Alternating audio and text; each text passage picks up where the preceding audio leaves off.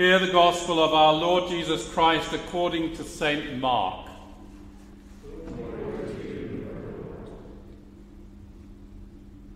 When the Sabbath was over, Mary Magdalene and Mary the mother of James and Salome bought spices so that they might go and anoint him. And very early on the first day of the week, when the sun had risen, they went to the tomb. They had been saying to one another, "Who will roll away the stone for us from the entrance to the tomb?" When they looked up, they saw that the stone, which was very large, had already been rolled back. As they entered the tomb, they saw a young man dressed in a white robe, sitting on the right side, and they were alarmed. But he said to them, "Do not be alarmed. You are looking for Jesus of Nazareth, who was crucified. He has been raised. He is not here. Look, there is the place they laid him. But go, tell his disciples and Peter that he is going ahead of you to Galilee. There you will see him, just as he told you." So they went out and fled from the tomb, for terror and amazement had seized them, and they said nothing to anyone, for they were afraid. This is the gospel of the Lord.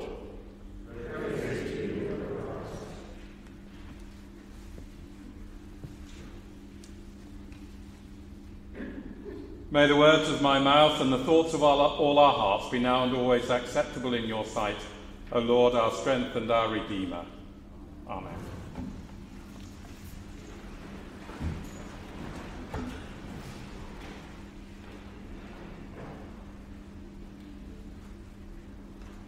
The accomplished American writer Joan Didion wrote a book about grief following the sudden death of her husband, The Year of Magical Thinking.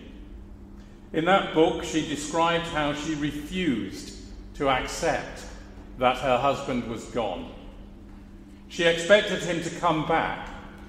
She refused to let go of her yearning for his return and for life to go back to normal. She was in utter denial for many months, steadfastly holding on to the magical thinking that if she willed it hard enough, then he would return. She refused to tidy away his shoes, as he would need them when he came back home. Joan Didion is not alone in her experiences of grief, but of course, as a writer of great eloquence, she was able to describe those feelings in a way which has spoken to millions of readers. It is rated one of the top non-fiction books of this century to date. Why do I begin my message on this joyful day of resurrection with a reminder of the depths of dislocation which loss and grief can produce? Well, it occurred to me as I looked at the two passages of Scripture set for Easter Day this year in the Church's cycle of readings that we have two very contrasting perspectives on the resurrection of Jesus. It's accepted generally by New Testament experts that the 8 verses of Mark's Gospel we have just read are the original ending of that Gospel. The most ancient and reliable Greek manuscripts of Mark do not include any of the additional verses you will find in published Bibles. Most modern editions of the Bible now have verses beyond those 8 in brackets only. There would have been, and there was, a great impulse by later scribes to turn the ending of Mark in the direction of the stories we have in the other Gospels, such as Jesus' resurrection appearances to his disciples, his commissioning of them, and his ascension into heaven. But in the original version of Mark's Gospel, we are left at the end with the silence and the fear of the 3 women who first received the message of the resurrection. In this Gospel reading then, Mark places us finally with the women in their grief for their lost teacher and friend, compounded by this utterly shocking turn of events.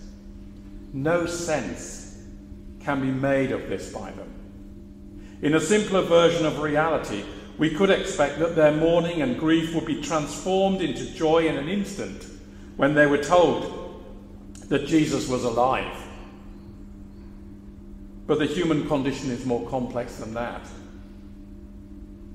And Mark leaves us with their fearful and shocked silence. Everything they were expecting that morning has come to a dead stop. They have no body to tend to. The devotion with which they have come to show Jesus by anointing that body, the reality of Jesus' death they are working so hard to absorb, their feelings of grief, all are being required to be emptied out from them, like the vacant tomb with which they are confronted. These rituals by which they seek to process the death and at least retain some sense of control over their emotions in the overwhelming awfulness of the reality, even they have been stripped from them.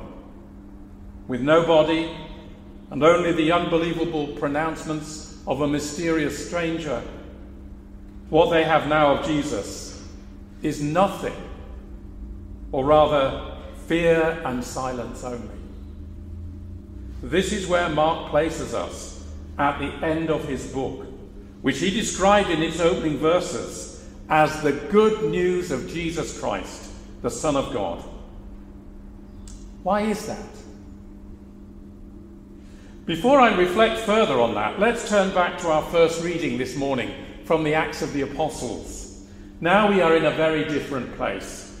We are eavesdropping on the Apostle Peter preaching the good news of Christ, the forgiveness of sins.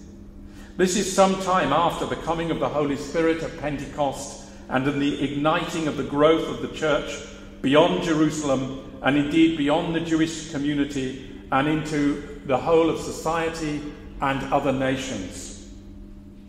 The resurrection of Jesus has been more than just processed by the disciples. It has processed them. They have been completely changed with new hopes and purpose in life. Now they are proclaiming the new world which the resurrection has brought into being. They are now the agents of God's plan. The wonderful reality of new life and restoration of peace with God through faith in Christ. Peter and the other apostles are the very opposite of fearful and silent. They are bold and eloquent in sharing what they have witnessed. Their eyes and their hearts have now been opened to the new things God is doing. No longer do they grieve for the old life they had with Jesus or long to return to it. Instead, they rejoice that beyond the sacrifice and the suffering and the shame he endured, and they endured in different ways, they have been able to enter a new way of being, not by their own efforts or exercise of control, but through the grace of God, the love which has been poured out by the gift of the Holy Spirit of Jesus in them.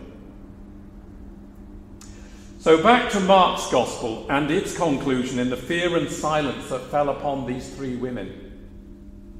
Earlier in the Gospel, in chapter 14, Jesus had told the disciples that after he was raised up, he would go ahead of them to Galilee. This is also what the mysterious young man tells the women, that Jesus has been raised and he has gone ahead to Galilee, and there they would see him. The other key phrase that the young man at the tomb said about Jesus was, "He is not here." Mark's Gospel, like all the Gospels of course, is written after the conversion of Paul, after his letters and the spread of Christian faith in that first generation following the resurrection. The resurrection is not new news to the readers of the Gospel. It is the basis of their faith. The Gospels provide a written record of what happened with Jesus for the coming next generation and beyond. What Mark's Gospel may be telling us in this abrupt ending is that it wants to place the emphasis on the newness and the difference of Jesus' risen life in God. He was not raised to live again as he had done, but raised into a new dimension, a new life with God. He was no longer there. The old order was finished. The resurrection is not a reversal of his death. By his resurrection, Jesus has gone ahead into a new future, not returned back again. On Easter Day, as we celebrate the raising of Jesus from the dead, Mark's Gospel is not a deficient version of events for us. It is a reminder of an important aspect of Easter faith. That faith in Christ gives us a hope for the future. Jesus has gone ahead of us into the future. Therefore, we are also given strength and courage in the present. We work for the coming of God now, trusting that God in Christ will meet us in the future which unfolds. The past, yes, we learn from it, especially from what we saw of God at work in it. But in the end, we are called to move on from the past to the future, in sure and certain hope, where God is waiting for us with his transforming love and presence. Alleluia, Christ is risen. Alleluia.